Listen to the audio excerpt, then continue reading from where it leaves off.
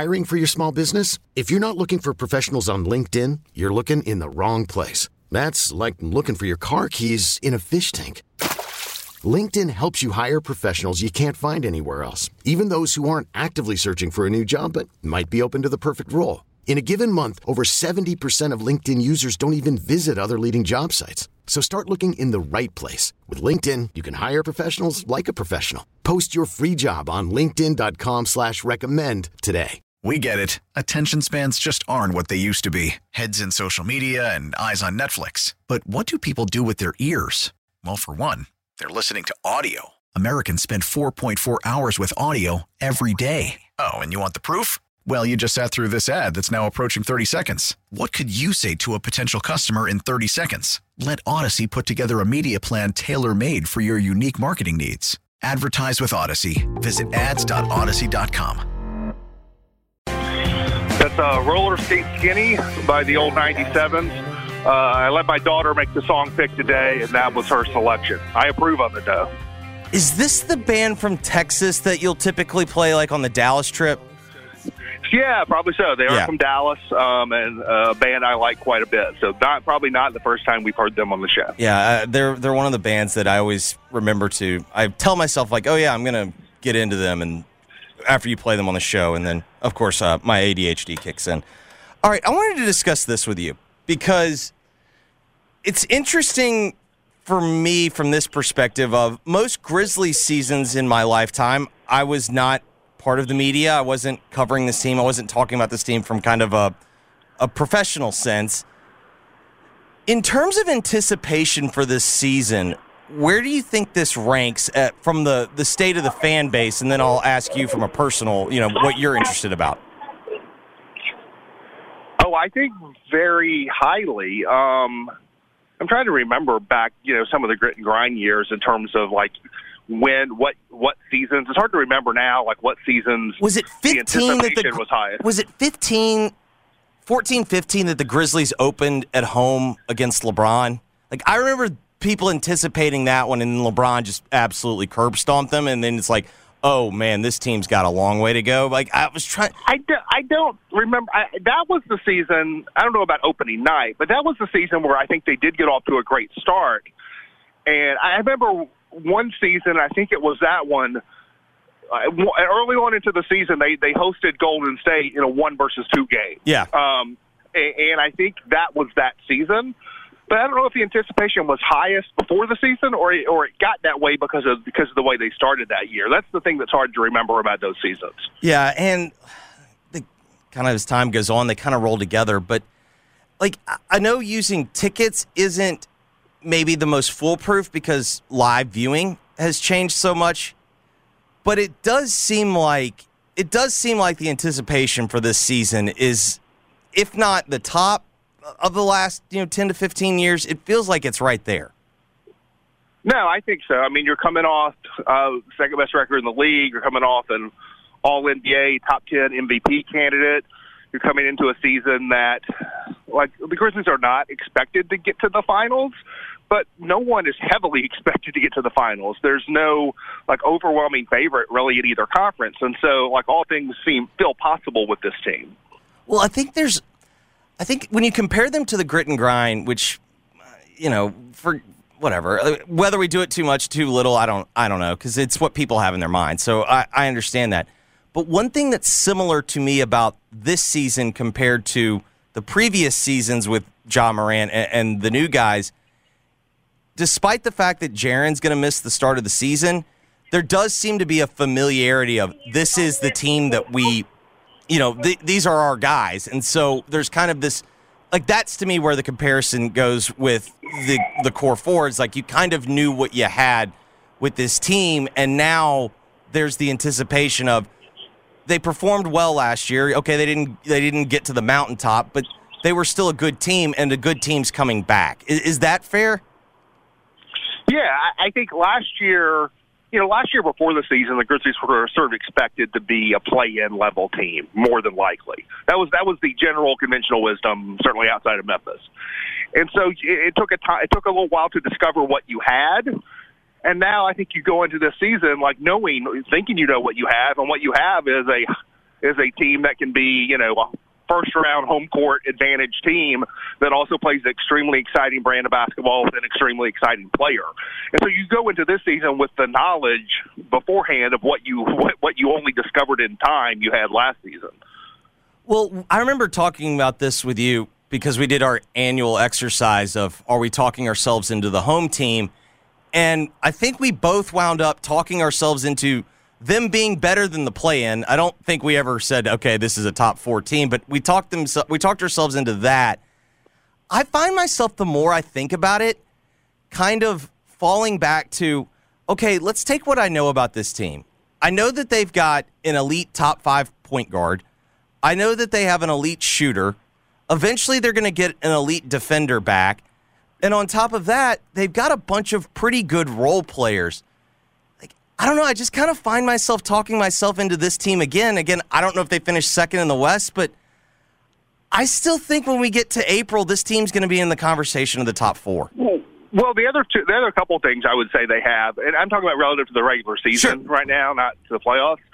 They have stability in terms of both roster and organization relative to some of these other teams. There's a lot of chaos around the league, and there's none in Memphis.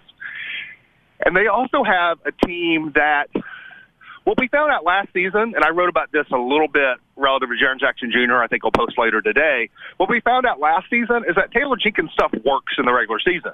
Yes. And if you look at the 10-man rotation at full health last season, the only player who they did not have a winning record without was Desmond Bane, and that was 3-3.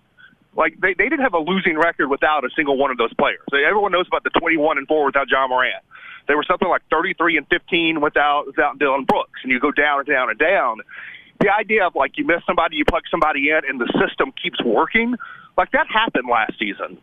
And so I feel like Taylor Jenkins stuff works in the regular season, and it's going to keep on working in the regular season. I think the playoffs is a little bit different thing. And they acquitted themselves well in the playoffs last year. I mean, to get 6 games with the eventual champion, I think was good stuff.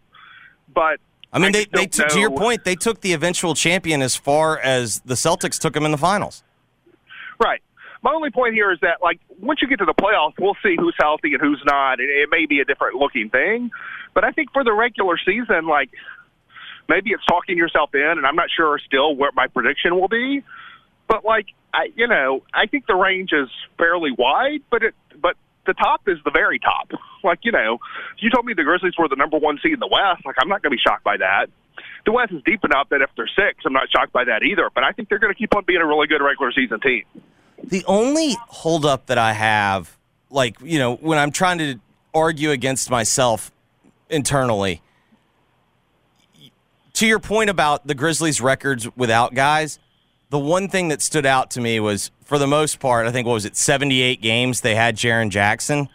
Like, yep. How much are those two things related in your mind?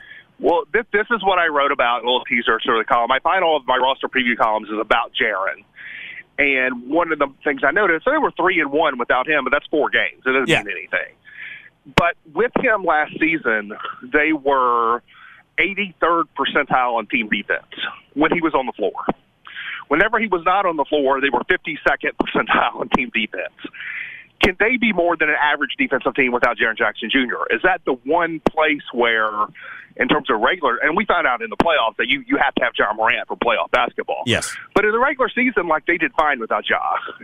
The one thing I wonder about most is, can this team defense be more than an average defense without Jaren Jackson Jr.? And that did not really get tested last season. Now 2 years ago they were, but 2 years ago the point I made was they had Kyle Anderson in the best season of his career in that spot. And Kyle was able to replicate the defense, the kind of defensive playmaking that you got from Jaren in abundance last season. I don't think that's coming from anybody. I think Aldama, certainly, he could be better than Jaren offensively relative to what Jaren was last season. That's not a high bar to clear. Yeah. But defensively, there's nobody on that roster that's going to be able to do what Jaren did last season or what Kyle Anderson did the year before at that position. What would the case be for this team being an average to slightly above average defense without Jaren? The case for them being that bad? No, well, I mean, honestly, if you gave me right now, if you told me without Jaren, that they were going to be, the 15th best defense, I think I'd take it. Yeah, I think Dylan Brooks is an all-NBA level defender. He doesn't get the playmaking stats, the steals and the blocks and all that, but you have an elite on-ball defender to put against the other team's best scorer, and statistically over multiple seasons, we've seen they're better defensively with Dylan. So they'll have Dylan to start the season in a way they did not last year. I think Desmond Bane has shown to be solid defensively. I think Steven Adams, as long as he's not dealing with some kind of ankle thing that slows him down, like I think he was at times last season, is a decent anchor. But to your point, like Ja's not a good defender. I'm not sure. I think Aldama is. He seems to me like he plays big and he gets in the way. He plays long to me. Is that what I mean? Like no, that's right. Yeah. But Zaire, Conchar, you're right. Like the floor for them defensively without Jaren is lower than average, and so we're going to find out. I think it'll be. It seems to me that Jaren's absence is going to be measured in weeks, not months. I think that's pretty clear. But I think it is going to be weeks, plural. And so maybe it's 3 weeks or whatever, 4 weeks. That's enough of a sample to get a feel for how they can do defensively without him. And if they're good defensively without him, like I'm not taking anything away from the players who will be there, but I think it will be ultimately a testament to the coaches. The Grizzlies take on the Magic tonight. Pre-game will start at 5:30. Game starts at 6. I'm operating under the assumption, fairly educatedly, Chris, that this is not going to – the Grizzlies had their final dress rehearsal, that this is going to be a lot of the young guys, a lot of guys that are not going to be contributors, if you will. So I'm just not even really going to focus on tonight. I want to focus on next Wednesday and kind of when they start the season. Is the first thing that we're watching for, what does the defense look like? Is that where we start? Yeah, I think it's hard to overanalyze individual games, but I think it's that. To me, it's still a confirmation on the rotation and the substitution patterns and that kind of stuff. Yeah, I'm interested in, and this relates to the defense, but I think being without Jaren complicates their front court combinations because Jaren could play with anybody. You put him with Steven Adams, with Brandon Clark, with Kyle Anderson. It doesn't matter. I think that's harder to do without Jaren. I think if you look at these preseason games, you look up and every once in a while you saw Steven Adams and Tillman playing together the other night. Yeah. And I don't know if that works, right? And you saw Jake LaRavia and Brandon Clark playing together, and I think, is that big enough? Can you really do that? So I think without Jaren, there's a lot of potential for looking at lineups on the floor and thinking, wait a minute, can you really do this? And so that's something I'll be looking for, but that's related to the defense. What do you think about that second group? Like if you had to predict today who that second five would be, I mean, I think we can safely say Tyus is a part of the second five. It feels like at this point it's Brandon Clark is part of the second five. I mean, right? Yeah, I mean, I think it's going to be what they did in the second preseason game, where, the second unit technically is Jones, Conchar, Zaire, LaRavia, Clark. My thing with that is I don't think I would play all five of them at the same time. I think I would mix and match more because I just think Clark, LaRavia is too small. And so to me, like break it up and play LaRavia with Steven Adams, play Clark with Aldama, and sort of, stagger it a little bit more is what I would do. What was your... Because I remember on the podcast with Parker Fleming, was your theory take Dez out first? Because when you were explaining to me, I was like, oh, that makes sense. Like, can you go into that one more time? That was what I proposed, and that is what they did in the game after that Tuesday game. We'll see if they continue. But my idea is you take Dez out before Dylan, and thus you bring Dez back in before Dylan. Yeah. So you basically stagger John Morant and Desmond Bane more through the middle of the game, so you always have, or most of the time, you have one of your two best scorers on the floor. I think that gives Desmond Bane more leash to hunt shots without John Morant on the floor, whereas you don't want to give Dylan Brooks the leash to hunt shots. And then you tie Dylan and Ja together more, and you could help, bring down Dylan's offense and cover Ja's defense. To me, that makes a lot more sense. Do you think there's going to be an emphasis this year with Ja and understanding, he hasn't gotten through a full season? Do you think there's going to be, like we see with Budenholzer, with Giannis during out the season, what is it? It's usually like around 32 to 34 minutes rather than, 38 or closer to 40. Do you think that there's going to be... Yeah, That would be my guess. I mean, you gave a lot of money to Tyus Jones for a reason. Yeah. And I don't think it's only for the games that Ja misses. I think you're hoping to minimize the games Ja misses. And so it wouldn't surprise me if Ja was around that 31, 32, which has sort of been Taylor Jenkins. I mean, Taylor Jenkins has been a 10-man rotation guy. He has sort of done it that way in the regular season. I think Ja's numbers, his minutes went up a little bit last year, but it wouldn't surprise me if they tamp back down a little bit. Who do you think when we get to the end of the season, presuming health, who do you think leads the team in minutes per game? Is it Ja? Is it just start with the obvious? Desmond Bain wouldn't surprise me. Yeah, I was wondering, would you favor Desmond or Dillon? I think I would favor Des. I mean, Dillon has a little bit of injury history too. Yeah. And I think if you're going to have Desmond sort of, taking the lead in some of those second units, it wouldn't surprise me if he was the leading minutes guy. I think he talked me into that. All right, Chris, we appreciate it. Enjoy the rest of your mini fall break. All right, thanks.